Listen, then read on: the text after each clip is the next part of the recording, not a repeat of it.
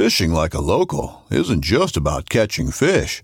It's about connecting with the environment and the people who call it home. It's about hearing the stories and traditions that have been passed down for generations and sharing unforgettable moments with the people you meet along the way. Fishing like a local is having an experience that stays with you forever. And with Fishing Booker, you can experience it too, no matter where you are. Discover your next adventure on Fishing Booker. Midway USA brand product designers have one straightforward goal: develop high-quality, technically sound products and deliver them to customers at reasonable prices.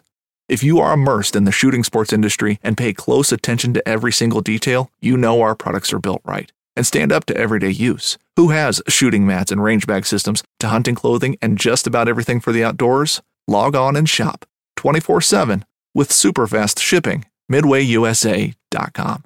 Welcome to Whiskey and Whitetails, a show for those that hunt with a passion and drink with a purpose. As always, I'm Gus. Matt is not with me this week. I'll get to that in a minute, but thanks to our Patreon for their loyal support. Thanks to the Waypoint Network for hosting us, and thank you for listening, subscribing, sharing, commenting, and all the other ways you guys show us support. As I mentioned, I'm recording this intro solo this week. Matt and I are going to be taking a week or two off from recording new podcasts and focus solely on preparing for the upcoming whitetail season, as well as focusing on some very exciting business opportunities for Whiskey and Whitetails. We'll be back in a few weeks with fresh new episodes, but in the meantime, we have some throwback episodes and segments for you to enjoy. This week, we've got a compilation of segments discussing how to select a quality deer processor, how to not kill a deer, get fined by DNR, and an airlift to a hospital all at the same time, and an interesting discussion on shot placement ethics. We hope you enjoy. Cheers.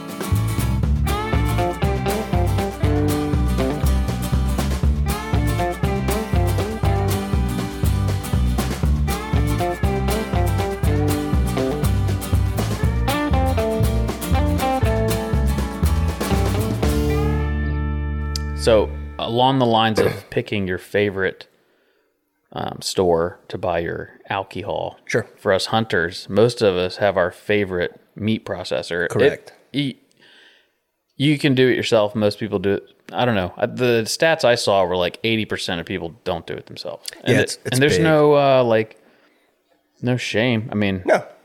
I will do it myself, and sometimes I won't. But the main reason is because if I do it myself, I got to go buy the vacuum sealer, and then it breaks 6 months later. You got to buy, it's just a pain. So unless you do the Livingstons and buy a really nice setup. Right. So it's a convenience and a cost thing, right? You, if you invest in the equipment, it is a heavy investment, but if you make the decision to dedicate yourself to doing your own processing, then the equipment will pay for itself because there are costs associated with using a processor. Sure. But it is quite a bit of work. Like it's convenient to be able to hunt, kill a deer, drive 20, 30 minutes to a processor, drop it off, and go back in less than a week and pick up your meat order. You're packaged up, beautiful in a box, ready to go in the freezer. If you're going to do it yourself, there's a process. Yep. First, you got to start by field dressing it, which you should probably be doing anyways. But then from there, you got to keep that in mind because some processors won't take it if you did it. It's true. That's very true. There's a thing about hair, and this is coming from someone that worked there. If somebody brings in a deer and there's patches of fur still left on, it's covered in hair and dirt, we don't want that in. I don't want that in there. Because I don't want your contaminants on. What people don't understand is that deer, once you bring it to the processor and it gets cleaned, it gets tagged as yours, it then goes into a cooler to age for a minimum amount of time, whatever that is. Yeah, usually 4 to 5 days. Right. And so while that's aging, if your deer is all nasty and gunked up, they don't want to put that in the freezer with everybody else's. And you, as a customer, don't want someone's nasty deer hanging up next to yours. It's also a process. Like when I worked there, this is the way they are hung. They're hung by that tendon on the back leg. Mm-hmm. So if somebody cuts that on accident, now we got to run it through like a spike. And then that just adds problems down the line when it's time to process it and cut it and grind it up. It's like, what part is this? Where is it? It's a pain where you can start from the bottom of the deer and work your way up, pull the back straps out, package them up nicely. Yeah. It just messes everything up. So I'd bring it in whole or don't bring it in. Yeah. And so like that whole process you just described, the cleaning it, skinning it, aging it, which you should do with your meat, aging it, and then the actual processing, like breaking it down, the different cuts you want, grinding it for burger, packaging it, that all falls on you. Yes. And it when you kill a deer, you're going to process it from start to finish yourself. You are committing to a multiple day process. And it's one of those things where I found myself this way. You kill the deer and you're super excited to take care of it yourself. You clean it, you get it home. In 3 or 4 days, it's time to process it. You know, the excitement and the motivation sometimes to go through that process starts to wane a little bit. But you got to do it and get it done. So you get it done anyways. But as we said earlier, having the right equipment, which is not cheap, to get it done effectively and efficiently so you minimize waste and meat loss, it's a little bit of an investment. That being said, I know that when I go to drop off a deer, I generally do the same order with our processor that we use. And I do, I take obviously the back straps or and the tenderloin, and then, or they call it the loin roast and the tenderloin, which is underneath the rib cage, or underneath the spine and in the rib cage. And then I will generally, at least for the first couple deer of the season, do all hamburger. Yeah. Because I have 3 kids that will eat me out of house and home. Yeah, you got a small army of them. So I'm feeding a small sports team at the house. And with one that's a teenager, it's like feeding 2 people. I swear he's got a hollow leg that food makes its way into. And so I will do that for the first couple orders until I get a solid freezer full of hamburger. And then maybe I'll venture into some whole hams, whole shoulder, things like that. I cooked a whole shoulder this year. It was really, this last year was really, really good. Actually, one that you gave me was really good in a slow cooker.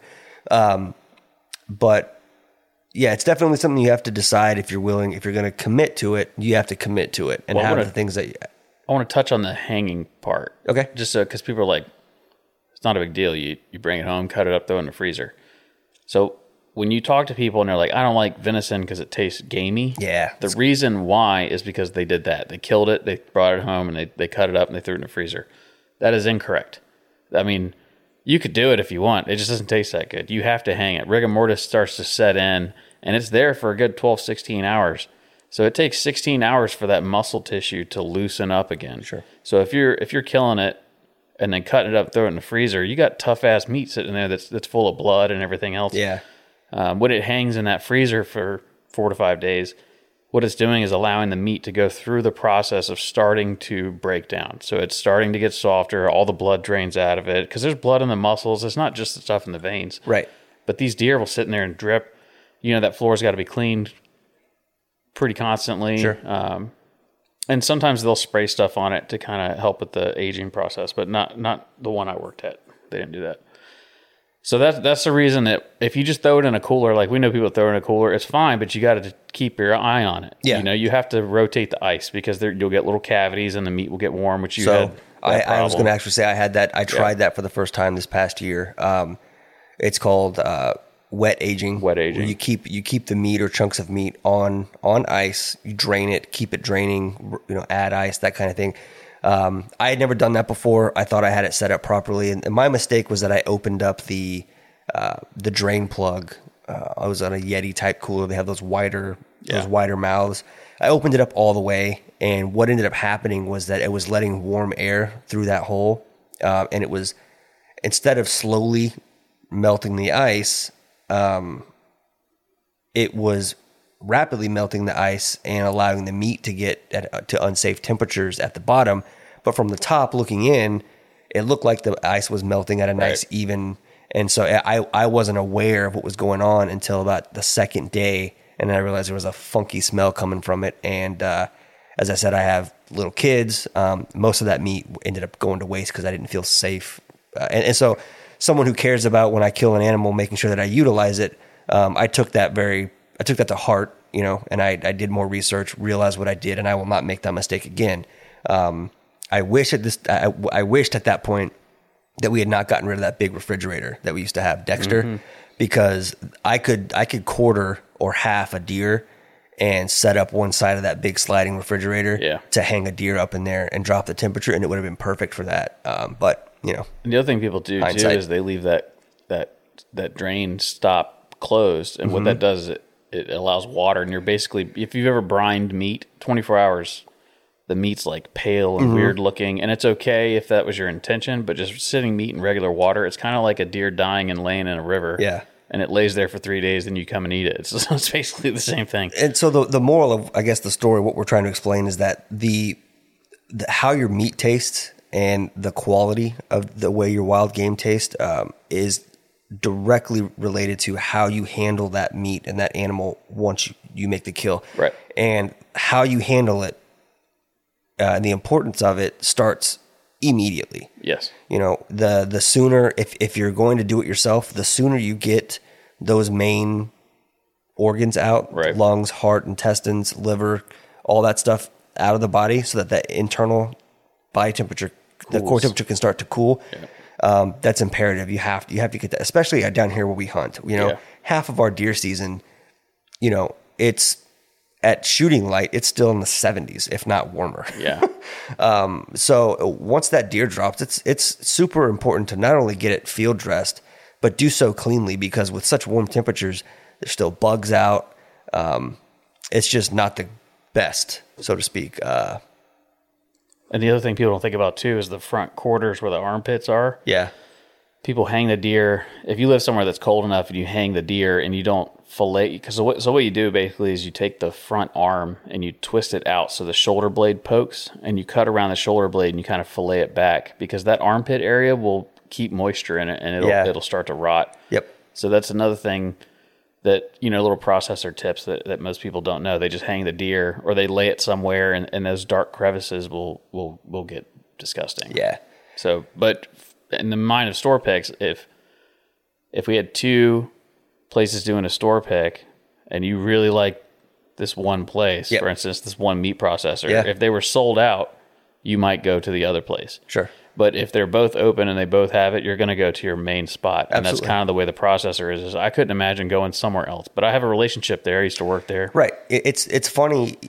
I've been there dozens of times. I couldn't possibly count.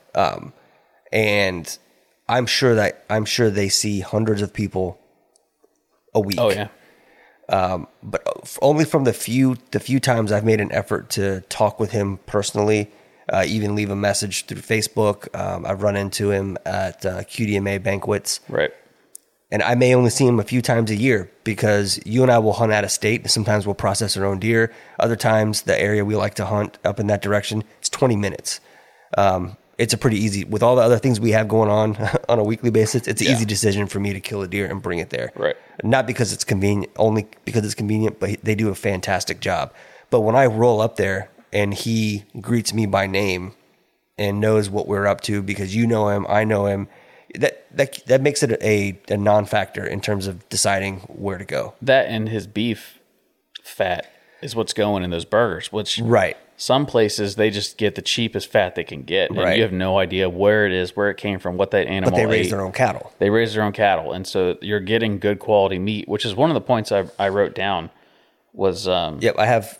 So are these kind of like what to look for in a processor? Because I have a list of things like to consider. yeah, but one of the for the fat content, you should keep it low, Okay. and I was always about keeping it high because I like the fat content. But what I was reading is that venison is a lean meat and it has a distinct flavor. You throw 50% fat in there, and it now tastes like cow It's fat. completely different. Yeah. Yeah, so if you're wanting to eat venison for venison, you should keep your fat count low. But with that in mind, if there's no fat, it's hard for it to stick together. It's so true. It's kind of hard to make burgers out of it. It is. There's, I think, even on their menu, they recommend like 10 to 15%. Yeah. I find that the 15% works really well for me for the flavor. And then to help hold it together, whenever I'm making burgers, I will mix an egg in there. Or cheese, egg and cheese. I've never done cheese, but great. I will use like Italian breadcrumbs, and it adds a really nice flavor as well. I've heard of people doing saltines.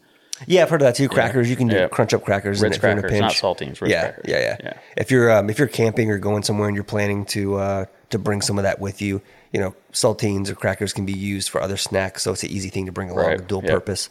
But so in terms of like, we've sort of talked about the things you might want to look for if you're going to locate single barrels or store picks, right, and how to kind of identify those. But if you have multiple processors to choose from, Like, how do you go about doing that? So as someone who's worked at a processor, like if you were starting from scratch, like let's say you moved to a different state and you had a couple processors to choose from in your area, what are some things that you would look for in selecting that, who you were going to start going to? So I want to combine that with the process, because the process is important to understand why I would pick a certain place. Let's do it. So my short answer is price, but it's not the price you think. Okay. And I'll explain. So this is how a meat processor works specifically. Well, I mean, I'm glad you got this data, because I had it pulled up and I realized when I got here that I didn't transfer it over to these notes I have. So this is how they work. They have intake, skinning, hanging, processing, packaging, selling. That's the process. Right. So how do they make money? Is they make money on, they don't pay for the meat. You are supplying the meat. Sure. And you're basically paying for the service. Now, depending on what service you're getting, it can cost more. So if you're getting added fat, they're going to charge you for the fat. If all you're getting is everything quartered out and thrown in bags, it'll be cheaper. But if you're paying for sausages and stuff like this, I mean, they have machines, they have dry aging, they have these big smokers that it's amazing how much they smoke. So I wanted to talk about yield. So if it's 150 pounds, okay, you can expect about a 45% yield on the weight. And people are like, that's less than half. Yes, but there's a bunch of bones. Yeah. There's a bunch of fur. There's organs. There's stomach, guts. Blood, there's all kinds of stuff body in there. fluids. Yeah. So when you finally bone it out, skin it, bone it, and all that, it's about a 45% yield. So 150 pound deer, you're going to see about 67, 68 pounds of meat, which is a lot. But that can also vary because of what's called a butcher's cut. So the butcher's cut is what the butcher cuts that keeps. Yeah. So things like the back strap, anything you specifically want. I want the ribs. I want the back strap. I want the tenderloins. I want the shoulder, the quarters, whatever. You're going to get that. But if you say, I want hamburger meat. So say we're going to take 20 pounds and turn it into hamburger meat. You'll get about 16 pounds back. You'll get 20 pounds back, but they added in fat. So it's about 16 pounds. Right. So that's how they factored in. So you're not like, what the hell? I gave you 20 pounds of meat. You gave me 20 pounds of hamburger back with fat in it. Yeah. Most people don't think about it, but that's what it is. You're missing 5 pounds or so. So they kind of swap it out and they charge you for it. So the butcher's cut, that's how they make their jerky. That's how they make all these things they sell in the store. Right. So when you go in there and they have venison jerky and they have, other things for sale that aren't your meat. Right. That's where that comes from. And I wanted to talk about whose meat do you get. So again, if you say, I want the shoulders, I want the backstrap, that is yours. If you get hamburger, that's not your deer. Ever. Okay. Like hardly ever. On a small enough processor, maybe. But something like us that takes... They're writing down based on your weight and what you asked for, how many pounds you should receive. Right. And they're dumping yeah, probably close to hundreds of pounds through a grinder a day. because if you get 5 pounds of hamburger meat, they're not going to take 5 pounds of your deer, and grind it up by itself and throw it in. No, that's not how a lot it of them works. have minimums. Like you have to have a minimum amount of... And usually that's packaging. So if we have a 10-pound roll, you get 10 pounds. That's the minimum. And we're not turning the machine on for less than 30 or whatever it may be. Right. But what they're doing is they're taking all the scraps. If you're getting 10 pounds of jerky of ground beef, they're going to take 10 pounds of meat and throw it in the processor. And, and it sits in this bucket for a couple days before they end up mixing it all together and making the ground venison or the burgers or whatever. But one thing about processing is you pay for it up front. So you go in, you pay for it, and then you pick it up later, or you wait until the product's done, you come in and pay for it. And most people do it that way, where they drop it off, they do their little recipe thing, then they come back when it's ready and they pick it up. Some people don't come pick it up.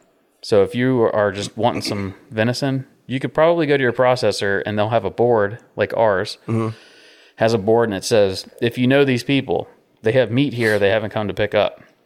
If you walk in there and say, let's see, Mike Jones, the guy right there on the first, I'm here to pick up his meat for him. They'll sell it to you, guaranteed, every time. So the guy that charges the most, that's probably who I'm going to pick. Okay. Because of the processes in place and they know that they're good. And typically they're super busy, so they raise the prices. So people that are really cheap, they're probably not very good. Of the ones we have in our area, the one we go to is pricier. Very expensive, 20% above everybody else. But it's well worth it. Well worth it. And on average, a higher price for the processing equals better processes and confidence in that. So obviously there's going to be an exception to every rule where this place is just expensive. I'm sure. Yeah, I'm sure. So to go back and kind of wrap up the whole processor thing, if price is maybe the price, let's just imagine the price is all the same. Yeah. You have 3 to choose from, and all 3 have the exact same prices. Some things I'm going to look at are the packaging. Right. That was the first thing that came to my mind. I've seen processors that they have these little stuff sacks that they shove meat into, and then it's and they're tied at the top. They're tied at the top, and I mean I get it if you're a business and that's just what you have to operate with. But Cordray's, everything is vacuum sealed and labeled. It tells you your name. So if you have multiple hunters in your household, you can. Hey, let's cook especially with having kids, right? Yeah. Like it means a lot. It's going to mean a lot when my kids get their first deer and we pull up to the dinner and we prepare a meal and I can say, hey, this is the deer that Gavin or Nolan or Leah shot 6 months ago, 4 months ago. Gavin supplied us dinner tonight. Yeah. That means something, and I think it brings the whole thing full circle. So packaging is huge, like being able to see all that. It's just packaged well at that processor. I like the way they do their burger rolls. Yeah, it's just like going to a store. It's crimped on both ends. It's crimped on both ends. They're about a pound a this piece. story, man, so many lessons to be learned. So many things to do better next time. Raise your hand if, raise your hand if you have ever made a bad shot on a deer and had to track him on. Right? We've all done that once. If you hunt long enough, okay. Yeah, I've done that. So anyway, so this guy did just that. Sucked, but it happens. 71-year-old guy, his name is Richard Harris. He starts tracking a deer on around 4:30 p.m. It's Wisconsin. It's January 5th. It's cold, right? It's bad weather. So he is tracking this deer. He keeps bumping it, right? Tracking it, bumping it. Finally, the thing gets tired enough it lays down. He gets fairly close to it. And he's standing there trying to decide if he's going to go all the way back to his four-wheeler and get his crossbow. He didn't bring something with him to dispatch it. Yeah. So he was standing there deciding if he thought it would stay there long enough, yada, yada, yada. In the process of doing that, he's in fairly thick grass. It gets up and starts running. It ran straight at him and impaled him in the leg. Ugh. So he got gored by this deer's antlers. Eventually, the deer died, but he was hurt and ended up laying in a ditch, unable to walk or move, hypothermic and almost freezing to death. It was after midnight when the sheriff's department and fire department were dispatched to his location, and only because his wife had to call, his phone died, so he had no way to communicate. He left his cold weather stuff with the crossbow, with the four-wheeler. Lots of mistakes are being made here. All the mistakes. But it gets better. Because because of the severe level of hypothermia he was at and his leg injury, they flew in a helicopter to life flight him to a hospital. The local game warden decides to continue a little investigation and figures out where his blind was at and realizes that there is a huge corn pile and it's illegal to bait there. Yeah. So not only did this dude end up with a huge hole in his leg, Instant karma. he lost the animal. The game warden took the deer and fined him like $300 and something. I think he lost the crossbow too or whatever, but it was funny. $343. It could have been over $2,000, but they were, I guess, nice enough to let him off. So some lessons learned there: carry an extra or charge your battery, or carry a charger for your, a solar charger for your phone. Tell people where you're going and what you're wearing, so they know where you're going to be if it doesn't work out. Yeah.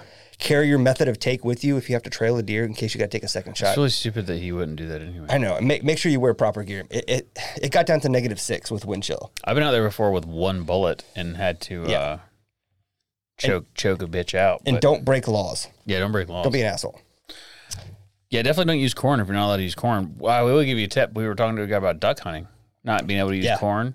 and they put a yellow rain jacket out. So smart. And so the ducks are flying over, and they see this yellow rain jacket, and they're like, "Target acquired." That's really totally smart. legal. Yeah, That's really smart. I don't think that would work for deer because they don't really see it; they smell it. But So the next topic that something to think about. where I wrote down to talk about, and this was more just meant to be more of sort of a free conversation between the two of us, and I wrote down some stuff that you can reference and look at because it came from a couple of other articles. But this stemmed from actually a Reddit thread that I saw, and I think I told you about it. And essentially, what it was, this guy, it was maybe 100 yards, and he took a headshot at a doe, dropped it right where it stood. No tracking, no crazy gut shot to deal with. Didn't have to track anything. It dropped right where it stood. And he received a lot of shit for it in the comments, as you would expect. If there's anything you've figured out, or if you haven't figured out, it probably won't be long. There is no shortage of things for people in the hunting community to argue, bitch, and ridicule each other over. Disagree instead of staying together like we should be and supporting each other. But yeah. And so it brought up the question of like, what's ethical when it comes to shot placement or shot opportunity? And it was like, well, what's the difference between shot opportunity versus shot placement? And do the ethics of those shots, are they the same for both? And how do they differ or where? And it brought up a lot of interesting points. And so just to get some basics out of the way, right? I think it's generally well understood that vital organs are key for killing a whitetail, killing anything really, right? And for whitetail deer, it's generally taught that that's from broadside, it's behind the shoulder, up a ways, you're looking at your heart and your lungs, right? Yeah. That's the quickest way. where that little crease is. It's the quickest, it's the best area to aim at that still provides somewhat of a margin of error if you are off a little bit in either direction and still have a successful kill. That's generally a agreed upon thing, right? Obviously, the neck and the head contain very critical components of the whitetail's biology or any animal's biology, but those areas are harder to aim at, especially at further distances, and they provide a smaller margin of error. Not to mention, a deer's brain is extremely small, so even if you hit the head, You're going to miss the brain. if you miss the brain, well, depending. So here's the thing. Here's where it gets into, because also, are we discussing arrows or firearms? That's exactly the quandary that we find ourselves in. Is that what's ethical and acceptable for you as maybe a rifle hunter that hunts? Because rifle, I have backcountry. 100% shot a deer in the head with a rifle. Yeah. 100%. Yeah. I've done it more than once. And this is where a lot of these conversations boil down to. And what's funny is that people just don't want to admit. People have a code or a thought process. This is the way it is, and it has to be done. It has to be that way by everybody. So let's go through. Well, let me tell you what I wrote down. Okay, go ahead. Just quickly. So if you shoot a deer, because everybody's like, got to shoot him in the lungs and the heart. Okay, so you miss the heart, hit the lungs. Most people shoot in the lungs. That's actually not true. Most people shoot them in the guts. I worked at Cordray's, and usually they were gut shot. But say you shoot them in the lungs, what happens then? The deer takes off, and then an hour later, maybe it succumbs to its wounds. Particularly if it's quartering in one way or the other, and you only get one lung. One lung. They can live quite a while with one lung. And again, I'm referring to a bow. I guess it doesn't matter, bow or it doesn't matter your method to take in this scenario. So what's better, the fact that you did the good job of double lunging them, and then they go and lay down for 30 minutes and suffocate to death, or you shoot them in the neck, decapacitate them, and then shoot them again, maybe, and kill them quickly. So you spine hit them, then they can't walk around. But then people are like, that's fucked up. It's like, is it? I mean, I don't know. I'm not getting either side here. Yeah, no, I mean, I think there's a lot of questions I have for this.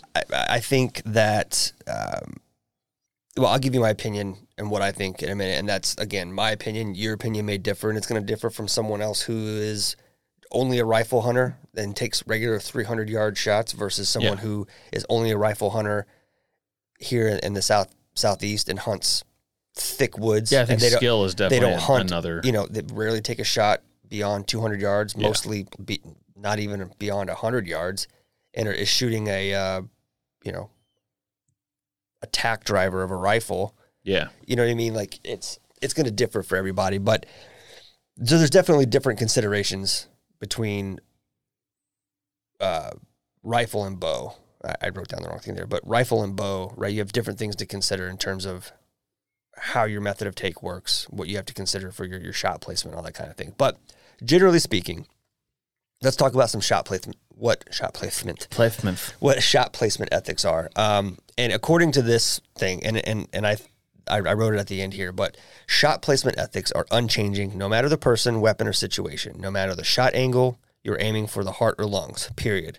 There's no other shot placement to aim for.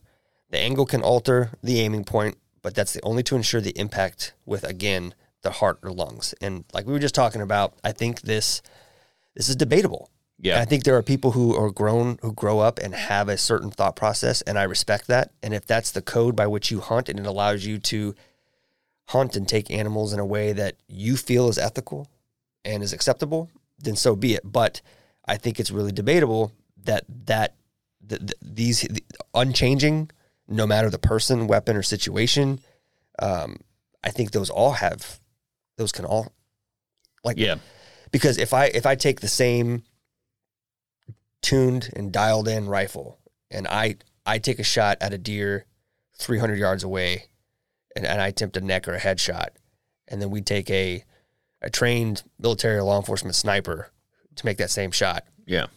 I think the results, if you did it 100 times each, the results are going to be vastly different. For sure. So it doesn't change, but that goes into ethics themselves. Like, do ethics change, or are ethics? And so it's... Well, that's the problem with ethics is like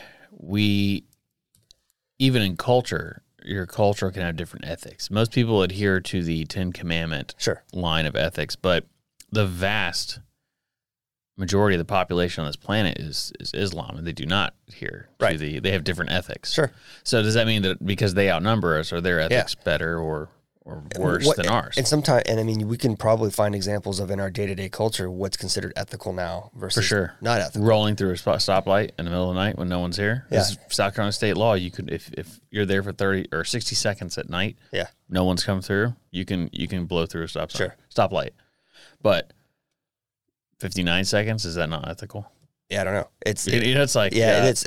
I think ethics are funny. They have to be how you feel, how you're ethically feel, and you shouldn't judge people on their ethics. I don't think. Well, but I think But then again, you actually should. I probably should. We maybe should have looked up the definition of ethics. But I believe ethics has pull that up over there. Has a group. I believe ethics are grounded in a group sort of understanding or agreement that a particular thing or a way of doing something. Moral principles that govern a person's behavior or the conducting of an activity. Right. So it's moral principles. Yeah. So what's ethical? What's morality? Another question for another podcast. But so that's a shot placement ethics, right? Doesn't change. Yeah, it says ethics examines the rational justification for our moral judgments. There you go. So what is morally right or wrong? Right. So for someone with a particular skill set, particular level of confidence. Yeah, like Lariat. He knows he can hit a deer's head at 600 yards perfectly. He can check the wind and be good to go. I could probably try that same shot, and I'm never going to make it. Not without some serious coaching and help. 20 yards away, I've done it several times. Right.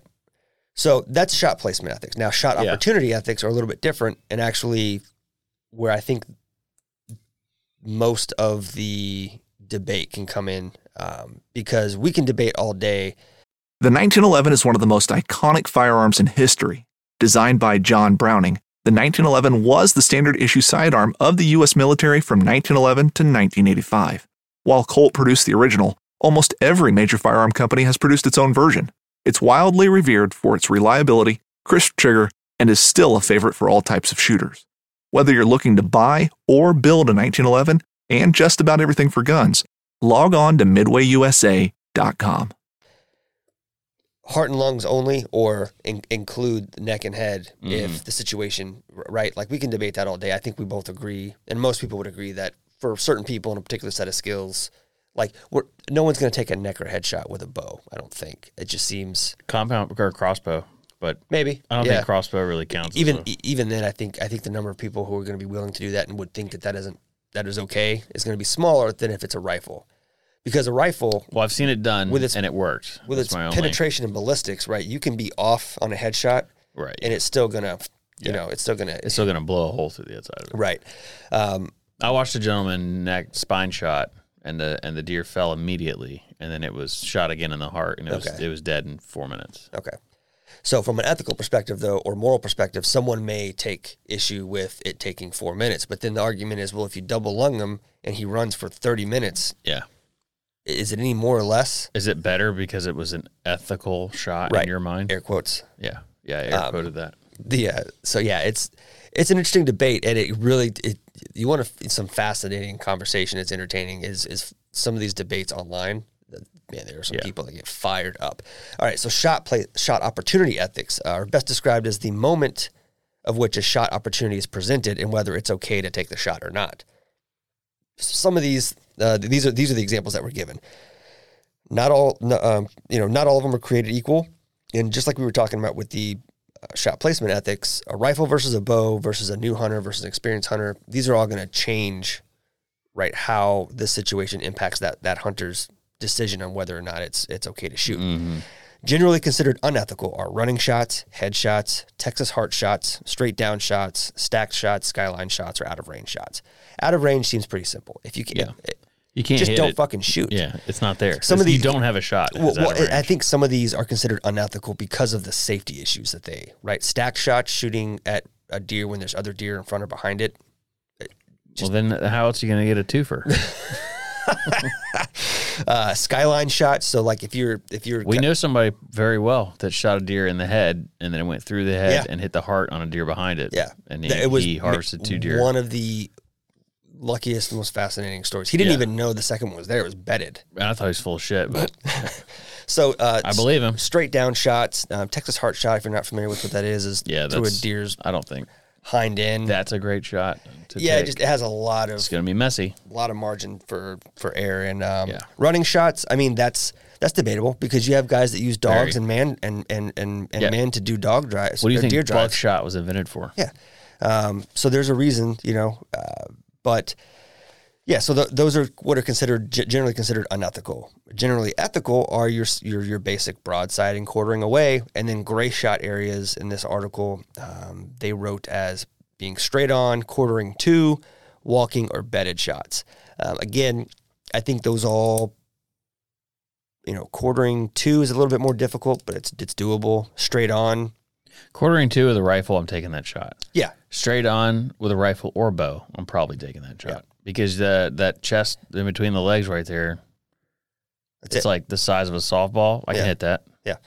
That's where the heart is the point for those that don't know. Bedded shots, I don't know. I don't know that I would, not because I have a problem with it. I just don't think I'd do it. It's weird because I don't think that... doesn't seem like fair chase. It doesn't seem like fair chase. It also... One thing I've learned from studying and looking at whitetail stuff in the last year is that when they sit, move, duck their head, do other things, it has a big impact on how their organs are presented to us from a shot perspective. Just having their head up versus head down. And actually, I meant to include this little diagram, and I'll put a link to it from Onyx Hunt. They actually gave it's kind of an anatomy shot placement sort of chart, and it shows for if they're standing broadside, quartering away, quartering towards or front, and whether you're in like an elevated blind or you're in a blind or sitting on the ground eye level, what your sort of shot placement should be. Mm-hmm. So obviously anything from an elevated position, the shot is basically just a little bit higher, given that taking into account the angle. But these, like what they're showing here, for example, the broadside shot, when that deer's head is down versus up, it changes things in his body. If it's front leg, it's the leg closest to you is stepping forward versus back. Its shoulder, the way its shoulder moves, it provides a completely different challenge especially for a broadhead. If you're a young hunter, or you're shooting something that's that you don't have a lot of power behind it. So there's different things that have to be considered, and I think that was really, the crux of this whole conversation and the debate that I was seeing online is that some people were very, very, very just stuck in their ways. Yeah, never take a headshot, never take a neck shot. It's, the risk is too big. It's too small of a target. And it's like, well, maybe for you. Yeah. Right? It's the same thing when people say, well, that thing is just, it's overpriced. It's too expensive. Well, that person that made that does not owe you affordability. Right, yeah. Right? And it just because it's... Because you can't afford it doesn't mean it may be out of your budget. Yeah. But, and so just because a particular skill set or particular shot is out of your ability to do so, you don't have to put that insecurity on other people. It's also weird they didn't split these up between bow hunting and rifle hunting. Yeah, so the articles that I read all sort of lumped them together. What I found fascinating was that the big name articles that dealt with these topics, from your big hunting magazines, you just pick one. Every one of them had a historical article about this at some point. Not one discussed head or neck shots. It's as if it doesn't exist, like it's off the table entirely. But if you put your feet on the ground and you go to your local hunt, if you go to a processor, if you go to a check-in station, you're gonna see head and neck shots. It's just something that's just what people do. I mean, I'm not sure neck shot's my favorite place, but a headshot, because it's so small. If you miss, if you hit a head with a 308, I'm sorry, but it's dead. Well, but here's the thing, and like I hunt with a 30-06 because I can hunt a lot of different shit with it. Yeah. Within 100 yards with that ballistic tip, if I hit a doe in the neck, they're dying 10 out of 10 times. Yeah. Different story with the bow, right? I might not hit anything vital with the bow. Because I don't think that I would do a neck shot with a bow. No. I'm not comfortable enough as an art. I know I would do a headshot. You would do a headshot with a bow? No. I know I wouldn't. I wouldn't. Yeah, certainly. I don't think I would do either. I'm just not confident that I would. I'm confident that I could make shit if it went through his nose or something and just I'm not interested in dealing with that. I have only not recovered an archery deer once. Same, and mine was a liver, and I felt terrible about it. And so I'm never going to take a shot. You remember how long we looked for it? We got lost. I know, it was a long time, and I would just rather not deal with that than chance. I would just prefer to take a shot I'm comfortable with. And with the archery equipment, it's just broadside or quartering away, quartering to, and then that vital area. With a rifle, though, that's different. You know what I mean? Like, I think archery, I agree with these guys. I think. And then rifle, I disagree. Right. But it just comes down to your personal skills and your personal capability. And so this is one of those situations where I'm reading through and I'm like, oh, I agree with that guy. Oh, I can see where that guy's coming from. And it's like everybody had a viewpoint or a point to add that I could understand, but at the same time, it's very individual to everybody, and it's going to differ depending on, like we said, an archery hunter or a rifle hunter. And I think it speaks to a larger issue in the hunting community that I think we've talked about also, which is people. Like I understand if you disagree that, like I hear people say that crossbows should not be allowed as part of archery season. It's fine. It's an opinion. Take that up with the people that make those regulations. Don't shit on this guy because that's the way he chooses to get out and get meat for his family and enjoy being outdoors. The only thing I would say on crossbow is I don't think you can call yourself a bow hunter if you use crossbow. That's fair. I think that, but outside of but using a crossbow to kill a deer, I don't have a problem with that at all. Sure. I just don't think you're a bow hunter. It's not the same. Yeah.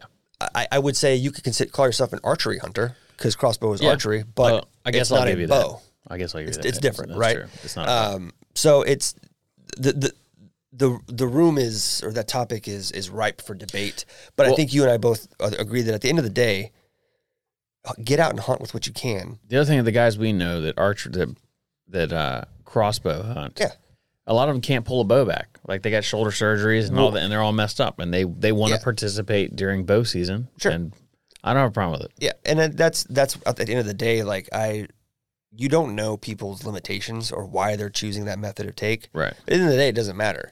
Like, I'm just happy to see another guy or another gal, another kid especially, that is getting outdoors, that's taking part in a tradition and a culture, a lifestyle that is not as commonplace as it once was. For sure. That I think is important.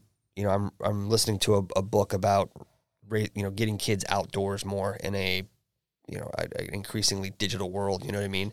And it's like people forget that it's not us and then there's nature outside. Like, we are a part of nature. We choose to live in a way that segregates ourselves a little bit from it. But at the end of the day, we all come from and are going back to the same place. We are animals. And so, and a lot of us are going to be in a lot of trouble when the world ends.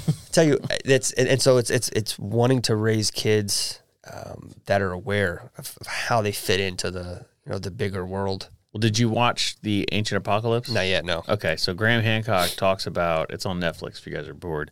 It's really a good show, but they basically discussed a civilization that existed before. Mm-hmm. Anyway, but he was saying, he's like, if we're going to see it again. So the hunter-gatherers that live today in 2022, sure, those people that know how to live off the Amazon floor or whatever, mm-hmm. We're going to go there with our technology when the world ends. We're going to go to them and be like, I'm starving to death. I can't figure out what to eat because this is going to kill me. Show me. And then since that, I'm going to show you how to, use a gun and use a computer and use an iPod, Right. Or how to take these two plants that you aren't aware, when you combine together, make a thing that's going to increase your village's cleanliness and reduce. How do you soap and water? Yeah. And then 5,000 years later, these stories of you coming to this town and doing this they're going to be written down somewhere. They're going to have these gods showed up and taught, and it's like, it makes perfect sense. Yeah. So my point of it was the, fuck are we talking about? We're talking about hunting and being, having kids outside. Yeah. So the point of it is like, it's important to learn that stuff, because how fast can I get to the Amazon? Very fast. Probably not very fast. So I'm probably going to starve to death if the world ends. So it's good to be outdoors and look into that stuff and learn how to hunt, learn how to, look at mushrooms and which mushrooms can you eat and which ones are going to kill you. Just understanding the world around you. Exactly. And that's probably the biggest thing that scares me about civilization, kids today that just live inside on a computer. So yeah, what you're doing, correct. Yeah. Getting them out there and learning and trying to figure out what, how to get kids outdoors. I'm 100% on board with that. It's, I feel like it's my duty, as a parent, but, the point that I was trying, and you've already done initially, a lot for those, but I always feel like I don't, it is a part of being a parent. And if you're a parent and you hear this, you'll probably understand. I get you. Yeah. Those cats don't have as many yarn balls. You always have this voice in the back of your head that tells you you're not doing enough. Yeah. That you could do better. That there's more, and it's it can haunt you if you let it. But I'd imagine not all parents have that voice. Well, probably not. Yeah, it's probably not. But if you don't, that's not normal. You should go get that looked at. The point being, instead of debating and giving, if you want to debate the ethics of shot placement, then by all means. But I think at the end of the day, it's all about what you're comfortable and capable of doing. And more than that, we should be encouraging one another for making a successful kill. Yep. And putting food on the table for your family. And it doesn't matter where you shot it. If it was ethical to him, and he didn't break any laws, and he did it within the regulations that govern that state's fish and wildlife, and it worked, and it worked super messy, then what's the problem? Yeah. If you don't like it, then don't do it that way. Yeah. So I mean, it's really simple. I found it kind of silly and off-putting that there was this giant thread on Reddit and these people were trashing this guy. Was there anyone that came in there and said kind of what we're saying? Several people were like, dude, just shut up. Good for you, man. Yeah. Like, you didn't have to run all over the woods chasing that thing. Yeah. You didn't damage any other meat. And if you're comfortable making that shot, and the guy said several times, he's like, I built this rifle. I've shot it more times than I can count. And I make that shot 100 out of 100 times. Yeah. And so I have no problem taking that shot. He's like, if you don't feel comfortable taking that shot, then don't. But don't come here and tell me I can't. People get all wrapped up because I just posted a video showing that I can. Yeah. And it was just like, I don't know. It's like I see so much of that in the hunting and the fishing community, and it's like I just wish more people would be more fucking supportive of. I've seen bow shots where I'm like, oof, I wouldn't have. Yeah, like you missed. See it all the missed time. by a lot, Yeah. and then all the comments are like, "Fuck yeah, that's a huge rack. Good job." I'm like, is it a good job? It looked like you hit him in the stomach. Which how long did it take you to find him? Yeah. You know, I see that you shot him in daylight. Now it's dark outside. Are you faking that, or did it really take that long to find him? My favorite are the ones where they shoot at dusk. Yeah. Right, and then the pictures are of the full body deer still the next morning, and I'm like, the meat's still on that deer. Yeah. This is. We did it with Rocco's deer, but I photoshopped it all, so you couldn't tell. This is October, so I know it's not. Oh yeah. Warm enough in some parts of the country. And there's other parts of the country where that deer recovered the next morning is probably still good, but we not in recovered South that Carolina. Night. No, you have to get it that night in South Carolina. And so half of it'll be gone. Coyotes will get to it. And that's the other thing. We're talking about shot placement and ethics. If I can take a shot at a head or a neck and drop that deer right there and get it out of here in 30 minutes, but you think that's unethical, but you would rather me you'd rather me double lung it, maybe lose it for a few hours, and then have it slowly killed by some coyotes that get a hold of it. Is that more ethical? I heard that happen when I was at Webb. Oh, really? Yeah, in the middle of the night, because there's a gut pile. You could hear, beep, beep, beep, beep, oh yeah, beep, beep, beep, beep, and they're all like at the gut pile. And all of a sudden, you just hear this howling, and it was at this area where a guy had shot a doe and he never found it. Yeah. They didn't really look that long. I would look longer, but whatever. But then the woods just came alive. There was coyotes everywhere running past the tent, just like yipping. Because I guess that was what they had found this deer, and they're like, "Hey, I need help with this one." And they all left their gut pile. No kidding. And went straight there. You could hear them running through the woods. Wow. But it's like, kind of creepy. He shot him in the lungs though, so it's all good. Yeah, perfectly fine. Yeah. Sucks you didn't find him. Better luck next time. Yeah. Look a little harder. Yeah. What are you gonna do? So that was what I want to talk about today, mainly because I thought it was two reasons actually. I saw that whitetail deer shot placement was trending on as a Google search option. Was it really? Search term, and so I figured from a relevance perspective, folks might be wanting to hear about some of this. Do you think people get in the woods and are like, shit, I don't know where to shoot this thing? It's like, oh, there's a deer. Fuck, what do I? I think that's probably why most people rifle hunt, because it's... Sure, the margin of error is you can shoot further, and you can make a little bit more of a... right, the trauma's more. I should be a reformed bow hunter and go back to rifle. Yeah? Just be like, yeah. This is what I do now. I hear people like on podcasts and other folks that are big in the hunting community that just don't bow hunt that much, and they're like, I get it and I respect it, but I shoot a rifle because I want to be able to shoot further. I want to increase my chances of opportunity, and where I hunt in the backcountry or this state or that state, it's challenging enough. I'm not interested in having to get in within 30 or 50 yards. I think about that guy that I went to Bear Island with. I think about him all the time. He has a short barrel 308 AR-10, and he killed all three deer. You get 2 does and a buck. He killed 2 does and a buck in 5 seconds. Just pow, pow, pow, and then he was done. And I sat there all weekend, didn't kill shit. I think I saw deer. Yeah. But nothing I could get close enough to. Yeah, that'd be fun to build one just for. Yeah, well, I was thinking about that 5.56 I have. I'm pretty good at 5.56. So if a gang of deer came running by, yeah, I forget who it is. I could probably drop a few. But they make a 5.56 round specifically for whitetail deer. Yeah, it's got an expandable tip on it. I'm sure Hornady makes it. I think that's exactly who it is actually. Yeah. But it's definitely doable. In fact, that's after watching Gavin shoot an AR, chambered in 5.56 without any problems. I was like, I need to get him. It's actually not in 5.56. It's 2.23. But if you have it chambered the right way, you can use 2.3 both. wild. Yeah. So it's definitely doable. You let your kid shoot an assault weapon? You're fucking right. I did. It wasn't an assault weapon. Had to bleep that out. You better write that down. I'll hear it. God damn. 57 on the dot. Yeah. Almost made it a whole hour without fucking up. Yep. Oh, well, we're here now. I'm just kidding. Should make it worse. All right. Well, for those that don't know, you can use code podcast at checkout to save 20%. You can also, if you want to leave a comment on this episode, let us know your thoughts. Are head and neck shots ethical? Maybe just leave a review and say that down there. Just say, yes, shoot them in the face. That's the review. That's a great review. So when we have guests that are interested in our podcast and they go look at our reviews, it's just a bunch of comments about shooting in the face. It's great. Yep. We can also, if you are not currently subscribed to our mailing list from our website, you're definitely missing out because we have exclusive deals and updates that we send out through there. So you can join the other almost 1,000 folks that are getting emails and exclusive offers, shipping discounts, all kinds of other stuff.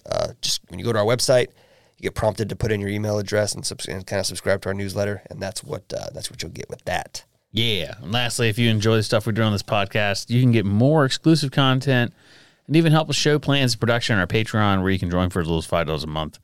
And just so you know, that's less than Starbucks. And I know a lot of people that go and sit at Starbucks and get pissed off because the line was so long. You know, you could just not have Starbucks one day, and then you can hang out with us. You can hang out with us on Patreon. All right. Well, I think that's it for the week. That's all I got. All I got. Until next time, folks. Hope everybody has a great day.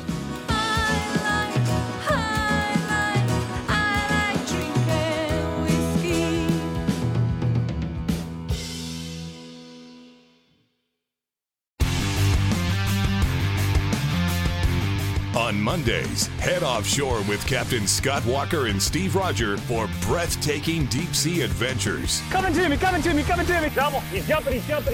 Oh! Look at that belly. Don't miss Mondays with Into the Blue, brought to you by Academy Sports and Outdoors from 7 to 10 p.m. Eastern. Tell a few fish stories along the way. On Waypoint TV, the destination for outdoor entertainment.